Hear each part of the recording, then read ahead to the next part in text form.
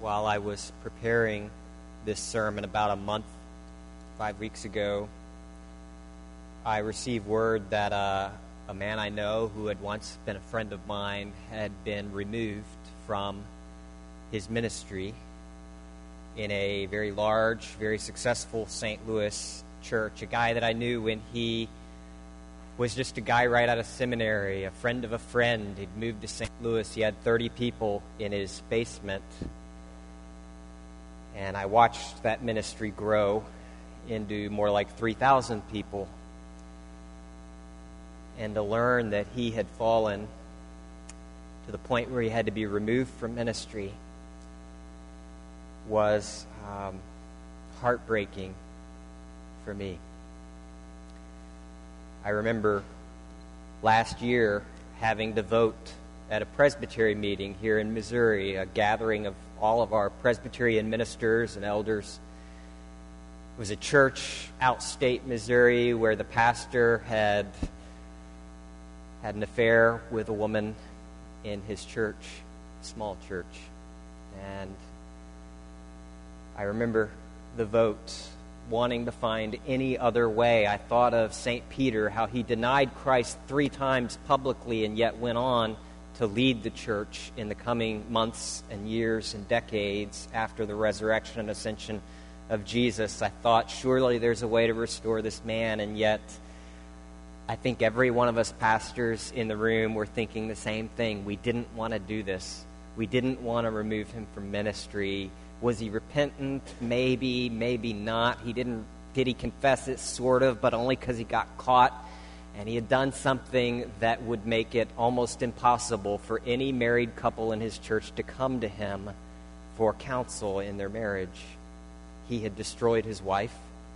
He had destroyed another marriage and caused great pain in his church. And we loved him. He was my brother. And I was trying to find any way not to vote yes to remove him from ministry. But I think all of us in that room were thinking the same thing. I need this to happen, not just for his sake, but for my sake, to help keep me from following the same path. It was difficult. It was heartbreaking, and I hated it. When we talk about Christian accountability, the discipline with which we discipline ourselves and each other, training ourselves to follow Jesus, training each other to believe the gospel, that it's true for me, that it's true for you, and to trust Jesus and functionally rely upon him in this difficulty that we call life. What does it look like to have healthy accountability? What does it look like to have healthy discipline? What do you do when some fellow Christian hurts you, wounds you, very possibly even on purpose, maybe unknowingly? But when you're sinned against, what do you do? What does it look like? We've all heard instances in which accountability breaks down. It breaks down in one of 2 ways usually. It breaks down because it's abused by those who are hungry for power and needing to be in control. Or it breaks down because it's absent altogether. I saw a letter that somebody had gotten in their mail. They had joined a church, I'm not going to tell you where, Cornerstone Reformed Church.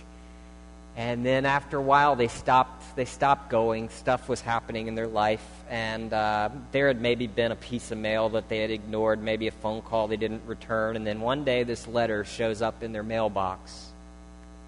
Dear Bob, it's my sad duty to inform you that you will be excommunicated from the fellowship and membership of Cornerstone Reformed Church this coming Sunday.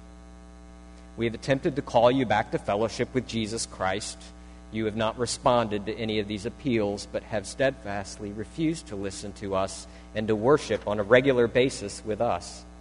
As a result of your non-attendance at any worship services, in violation of Hebrews 10, the session by action of October 27th is striking your name from the rolls of the church. Jesus himself, the letter reads, tells the church to discipline those who refuse to repent of their sins. In obedience to this command, we are handing you over to Satan and his kingdom of darkness in hopes that you will come to your senses, repent, and return. By this excommunication, we are declaring that you are no longer a Christian, and that you are no longer a part of the company of the saved. Please turn away from your self-destructive path and turn back to Christ as your Savior. Should you desire to repent of your refusal to worship Jesus Christ, please contact us so that you may be restored to Jesus Christ and his body. In his name, Pastor Shade, for the session. Now, I don't know the whole story here, and there's always two sides of a story.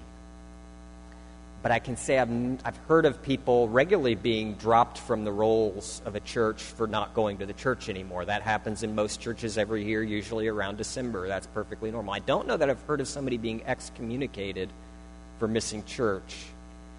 There are a lot of reasons your attendance can lap in a church.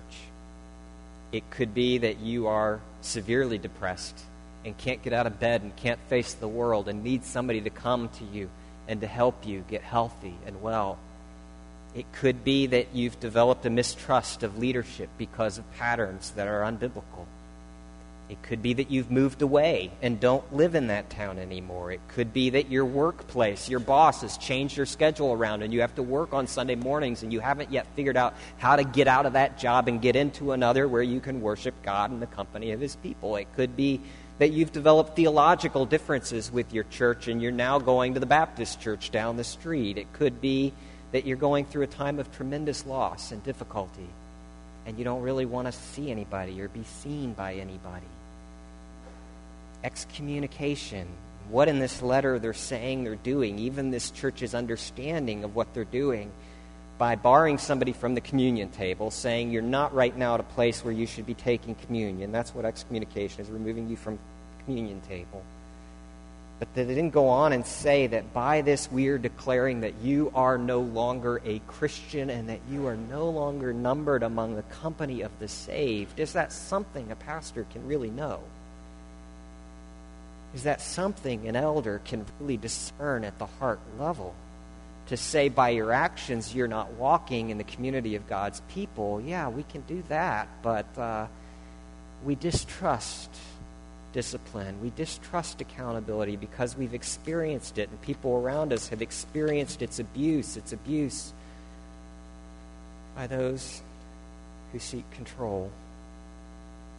And yet it's also very often absent completely, which causes other problems. You think of the crisis in the Roman Catholic Church among our Catholic brethren right now, where so many people have left the church and been wounded in the church because of a cycle, a pattern in which priests would abuse the most helpless and defenseless. And bishops would know about it, and instead of disciplining the matter, instead of involving the police, instead of bringing accountability and structure to bear, they would instead quietly move the priest to another parish where we would continue to have more victims and destroy more lives. It's the lack of discipline that caused the crisis. It's the lack of accountability that allowed it to grow to the point that it has grown. In Protestantism, you've seen the same thing. I remember 20 years ago when the noted televangelist Robert Tilton was discovered by Diane Sawyers and ABC News in conjunction with the Trinity Foundation and Christian Anti-Corruption Organization.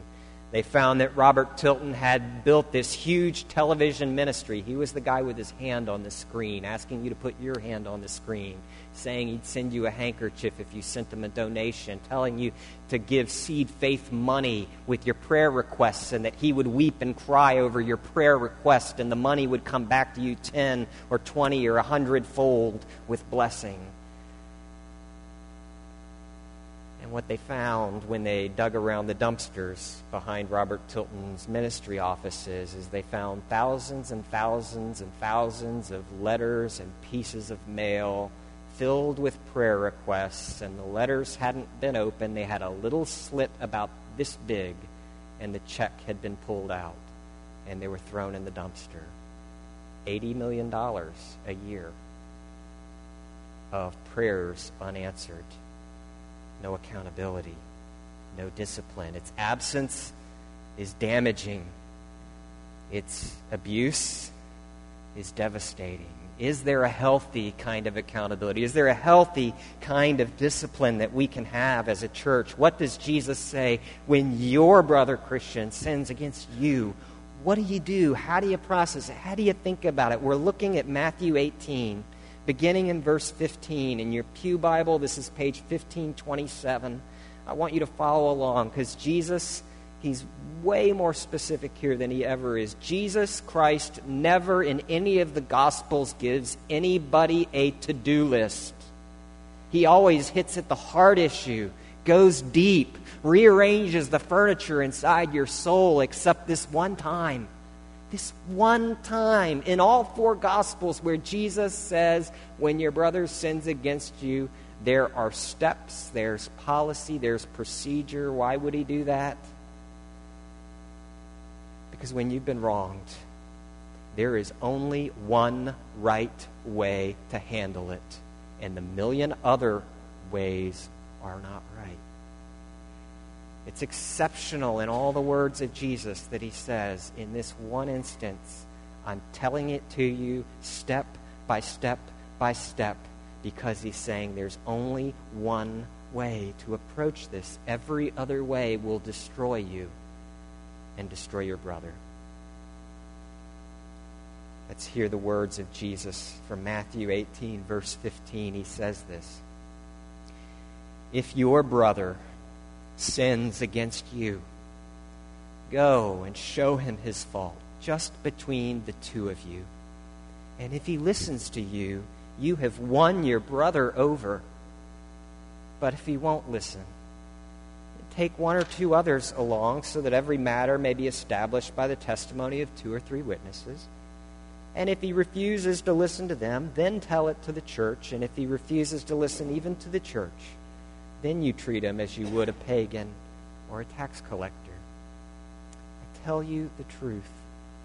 Whatever you bind on earth will have been bound in heaven, and whatever you loose on earth will have been loosed in heaven. I tell you again that if 2 of you on earth agree about anything you ask for, it will be done for you by my Father in heaven. For where 2 or 3 come together in my name, there I am with them. These are the words of Jesus, the Son of God.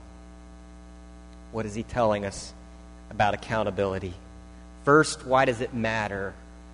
And his language, if you can pick up on it and read between the lines, he's saying it matters because it's a family thing. Jesus says it's when your brother sins against you. That means that when you're dealing with fellow Christians, you're dealing with a different category of people. You're dealing with people who are members of your own family, because when you believe in Jesus, the Scripture says, you become adopted. You stop being a neighbor and you become a brother. You cease being merely a creature of God and you become a son or a daughter of God. You become an heir. God, therefore, then becomes your father and your daddy in a way that he's not otherwise. It's what we call the doctrine of adoption, where you now belong, and as a result, you belong to one another as a family, as brothers and cousins and mothers and fathers and sisters. Now, some of you maybe you're not Christian yet. You're not yet ready to sign on the dotted line. You're not ready to say, Jesus is my Savior. You're not ready to take membership vows saying that you will submit to the government and discipline of a church. And for you, the good news for you right now is that you are totally off the hook, because this discipline is only for those of us who profess faith in Christ, who have submitted ourselves willingly to the community, the family of God known as the church. And so if you're not there yet, then I hope you get to the point where you want that, where you want to follow Jesus, where you believe he's your Savior, and you want people to help you follow him. But Jesus is saying this is about family. This is more than tolerance. You know, you don't tolerate family. Well, actually, you do, but you shouldn't. You're called to love your family, to invest in them. It's more than what the world talks about in tolerance. Tolerance says, I don't care what you do because I don't really care about you. It doesn't really affect me. I don't need to control you. That part's healthy. I just don't care about you. Some of you are married. And so in marriage, I want you, for example, to try this. On your anniversary, next anniversary, if it's your anniversary, happy anniversary. On your anniversary, I want you to reach across the table, and I want you to take your spouse by the hand. And I want you to gently squeeze their hand and look into their eyes and lean ever so slightly toward them and whisper, "Honey, I tolerate you." And I want you to let me know how that goes. Because when you're dealing with family, you're dealing with a community that's to be a community of love. You're dealing with people to whom you have obligations. You owe them love because they're your family. They're not a stranger to you. They owe you love. That's family. It takes a community, Even in my own walk with God, there are huge areas of sin to which I would be utterly enslaved right now were it not for the fact that a fellow Christian meets with me every single week, and they actually graciously have made it their business to know what I look at on the internet, where my smartphone goes, what kinds of things I may be browsing. And they've been for 14 years now helping me walk with Jesus in an area in which a whole lot of men and more than a few women fall really badly. The bondage I would be in were it not that somebody loved me not as a neighbor, but as a brother, where it's his issue, what I do with my thought life, because he's my brother, and he's made it my issue. And it's not trying to control me, it's trying to help me live in the freedom in Jesus in which I want to live. I can be blind to my spiritual state. I do things all the time where I don't realize even what I'm doing. And so do you. One of the most common characteristics, interestingly, of churches that abuse, of churches that are emotionally unhealthy, that have an unhealthy power dynamic, churches that abuse, the most common characteristic is the pastor has no what? Accountability. We need it. It's a family thing. You need your pastor to have accountability. Trust me. And yet, if you need your pastor to have accountability, then how is that any different from needing your spouse to have accountability? Needing a Christian businesswoman to have accountability? Needing a deacon to have accountability? Needing parents as parents to have accountability?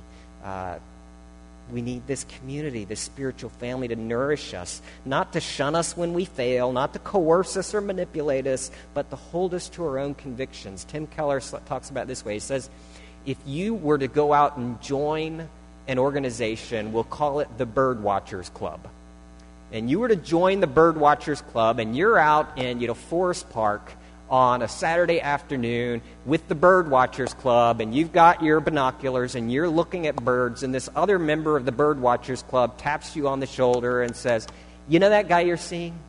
He's no good for you. You need to get rid of him. I don't like what he's doing to you."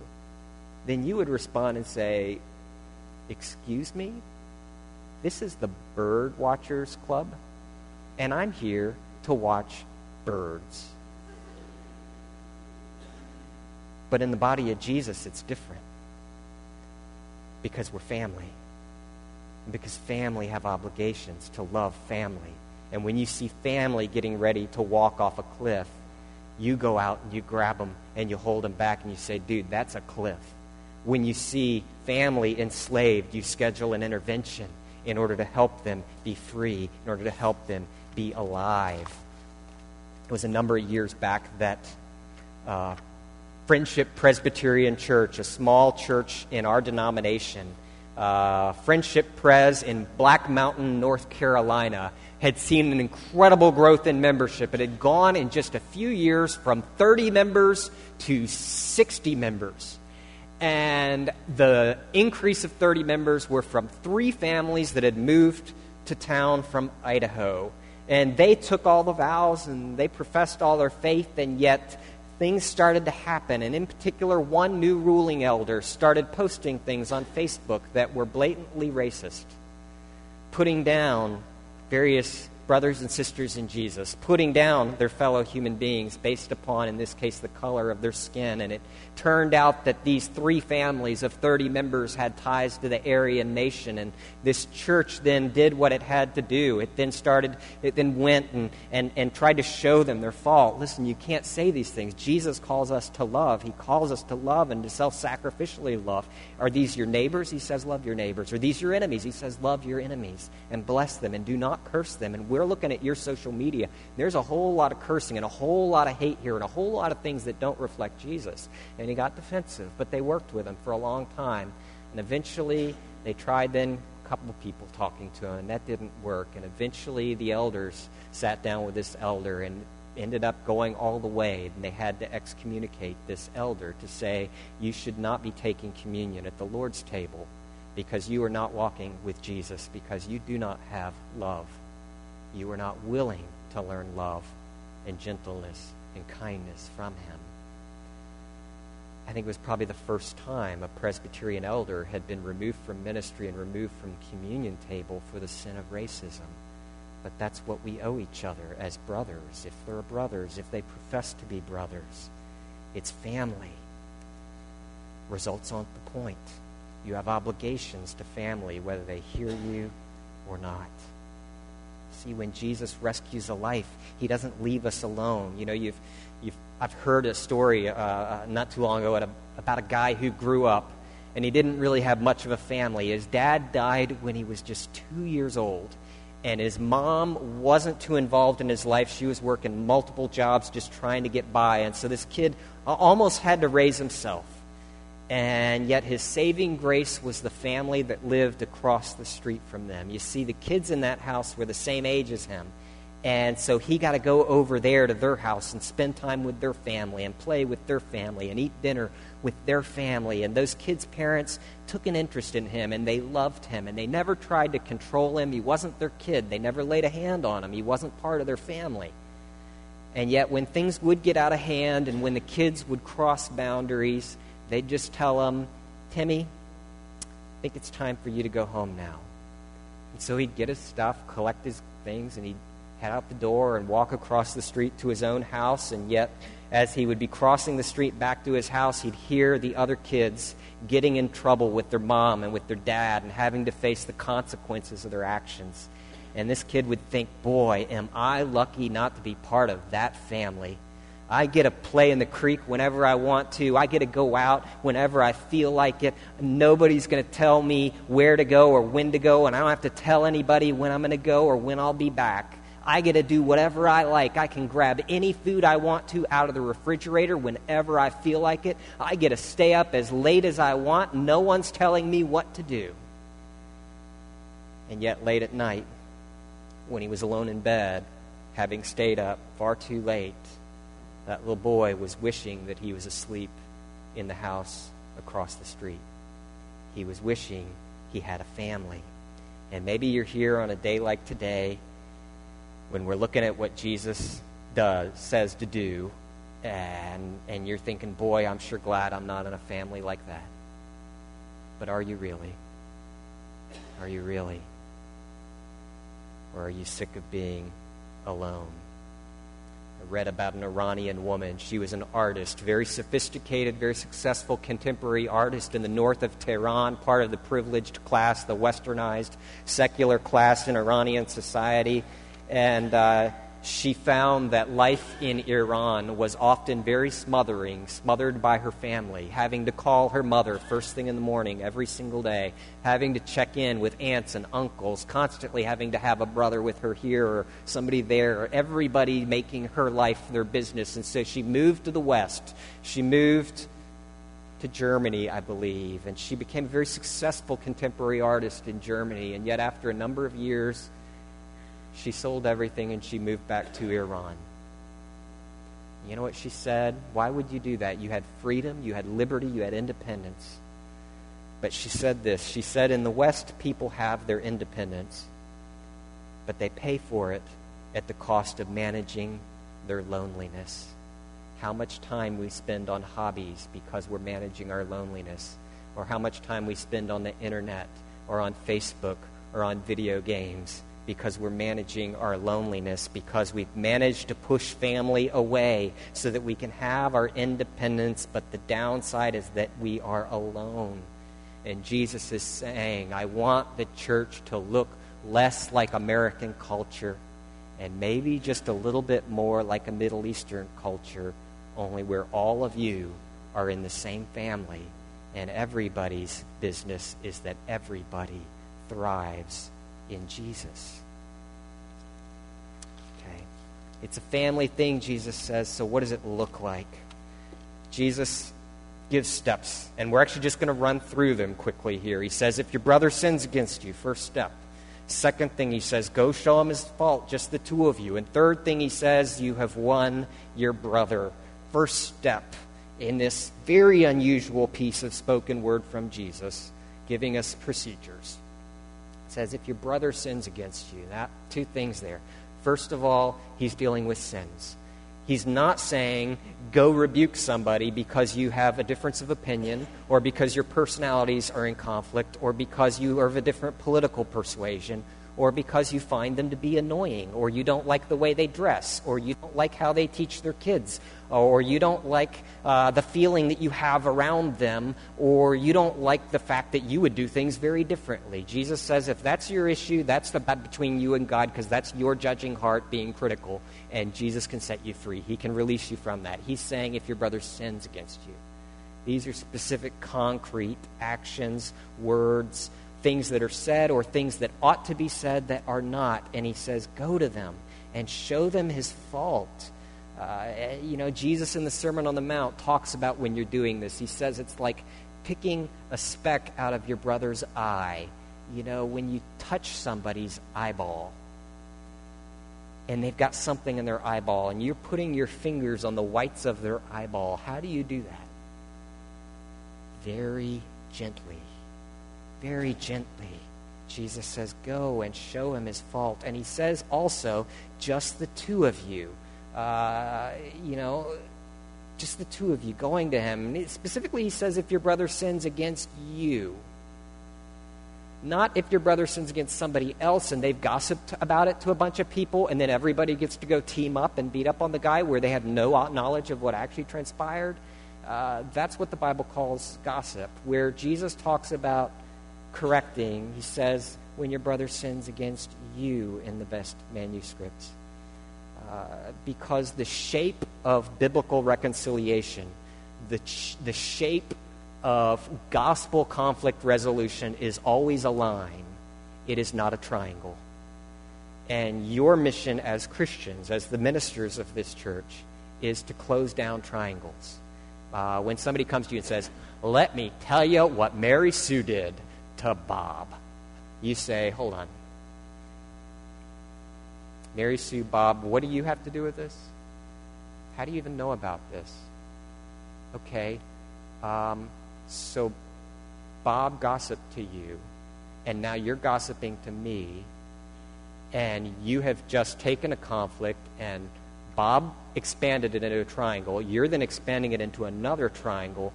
All these people are going to be trash-talking Bob, not having been there, and what's not happening? Bob is not dealing with Mary Sue. Bob's calling there, just the two of you, is to go show him his sins. It's collapsing that triangle down into a line so that the people are actually dealing with the people with which they are actually in conflict. I read one author who talks about the danger of taking offense over the sins of others. It's what happens when gossip happens.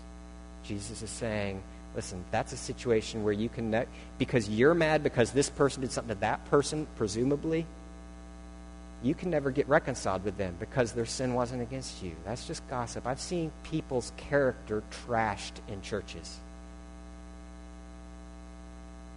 And Jesus is saying, when your brother sins against you, go show him his fault. What if it's against somebody else and you're aware of it? Maybe you're a witness to it. Then you go to that person and you say, listen, I saw what happened there, and I don't think Mary Sue has any clue what she did to you. I think she's blind to the fact that she really hurt you. And I really think you should go talk to her about it. And if there's anything I can do to help you get connected with her and to help that conversation happen, let me know. In fact, I'll follow up in a couple weeks and find out how that went, because I really want you to reconcile. That's collapsing the triangle. That's doing it the way Jesus says to do it, which is the only way. You correct actual sins against you. You go show him his fault, just the two of you. That means going, not emailing. Email cannot communicate love very well unless they happen to be in Tajikistan, and even then you should probably Skype it.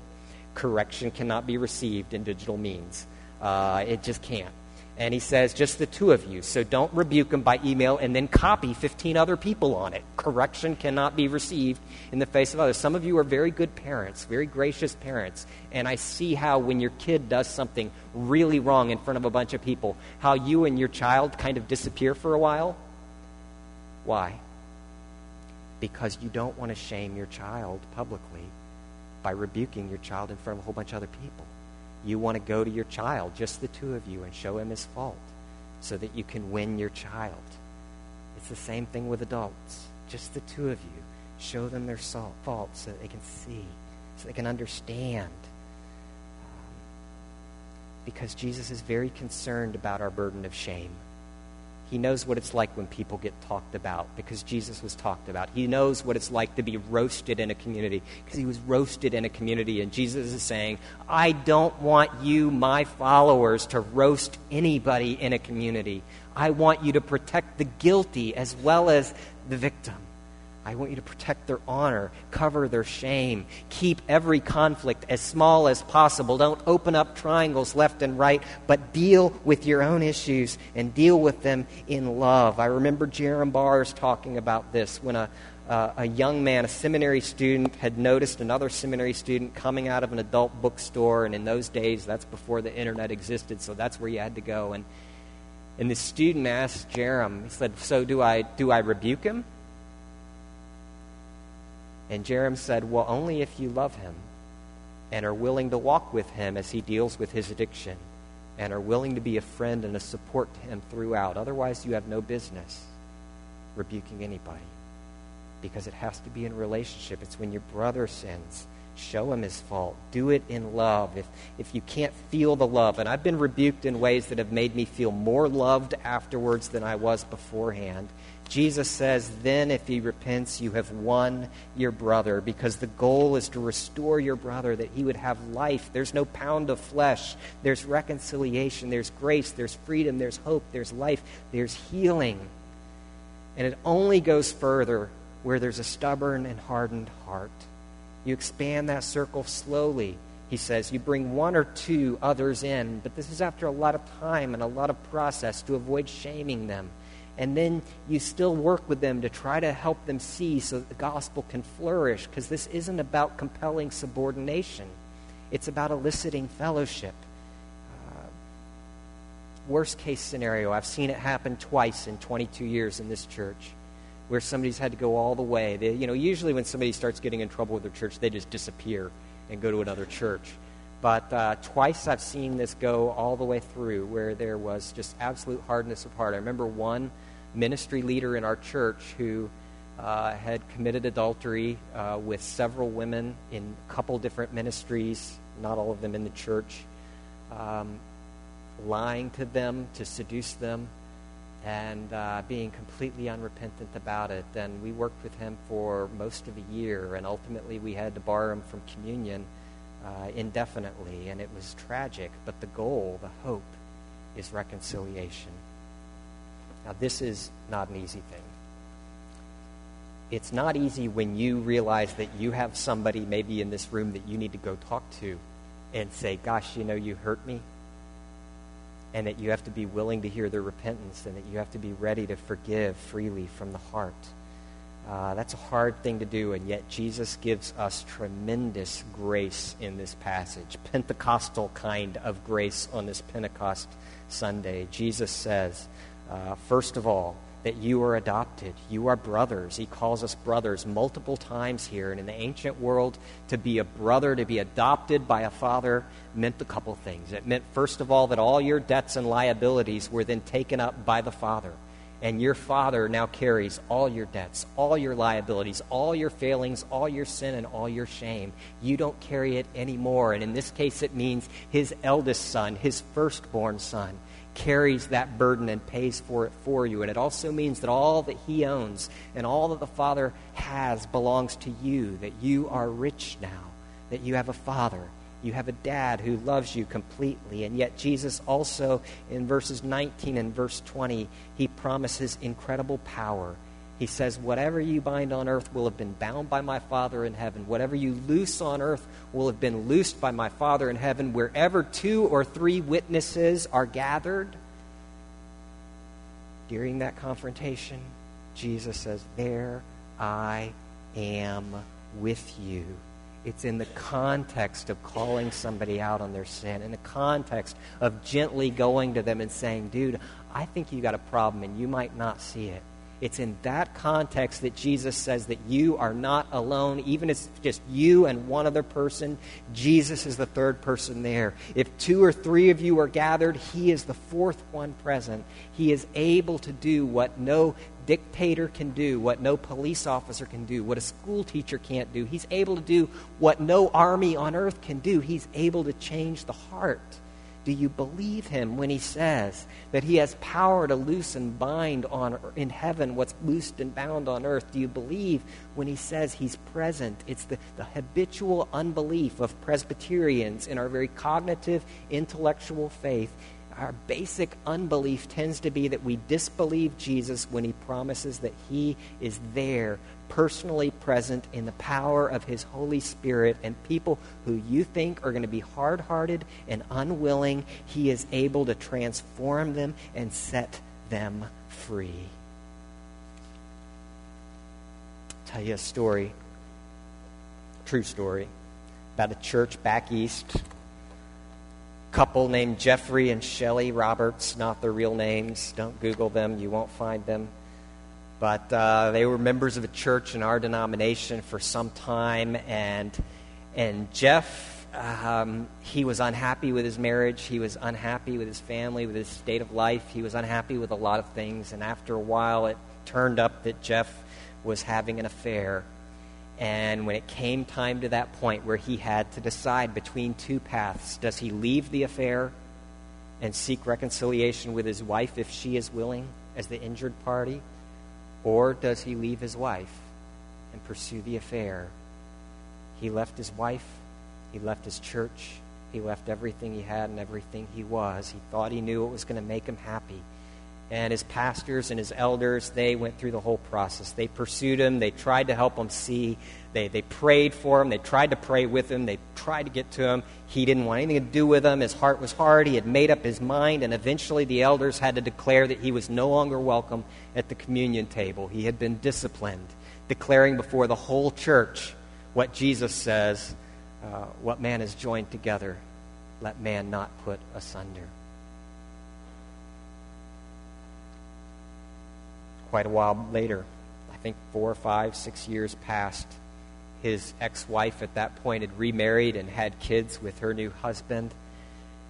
And the church hadn't really heard from him in years until the pastor got a piece of mail from a guy named Jeff. Dear Pastor, I really don't know where to begin. It's with a lot of humility that I write to you right now.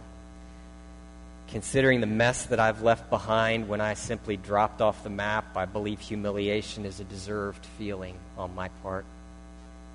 I suppose instead of continued babbling, cutting straight to the point would be the best way to go. I want to write to you to confess my sin. I've sinned against you as my pastor. I want you to know that it's not been lost to me that I've sinned first against God and then against my ex-wife and their family. And through these sins, I've brought shame to the whole church. But suffice to say, I've made a big old mess. And I'm asking for forgiveness. I do owe you a sincere apology. As a friend and as a mentor, you were there for me. But I rejected your counsel and I rejected your friendship. And for that, I'm truly sorry. And even though I know I'm the most untrustworthy and most undeserving man alive, I humbly ask you to please forgive me. Thank you for everything that you did for me. Thank you for everything that I'm sure you had to do for my ex-wife after I failed them. Here's a guy who's saying, I've blown it. I've ruined it. I've ruined my life. I've ruined my wife. I've ruined my family. I've ruined my church. And I know I'm to blame. And how did he get to that point? But the Holy Spirit of God, Jesus Christ, was there. All those times they'd prayed for him, Jesus was there. What they were binding on earth, Jesus had bound in heaven. What they were loosing on earth, Jesus had loosed on heaven. And when they decided to hand him over, to bar him, to say, you've gone too far, Jesus was there. The power of Jesus to take a hard-hearted man who says, I thought I knew what I needed. I thought I needed that woman. I thought she would make me happy. I thought she would satisfy me. I didn't want Jesus. I was mad at Jesus. He wouldn't give me what I wanted. And it was a road to ruin. And now I want to come back. I want to follow Jesus. And I want you to help me. Friends, that's the power of the gospel, to show mercy to the hardest-hearted soul there is. Let's pray. Father, I thank you for your faithful compassion to this man and to so many others, Lord, through the years. Lord, I thank you for your discipline. I thank you for accountability. I thank you for those who have called me back from cliffs so many times, those who have been gracious to show me my faults, those who have helped me see where I've failed to love and have helped me understand what love looks like. Lord, I'm not good at that. And yet you are, because you're the good shepherd who lays down your life for the sheep. And so we come to this table, Lord, seeking you, seeking your grace, consecrating to you these elements, Lord, that you would teach us to love and to be a family. For it's in the Lord's name that we pray.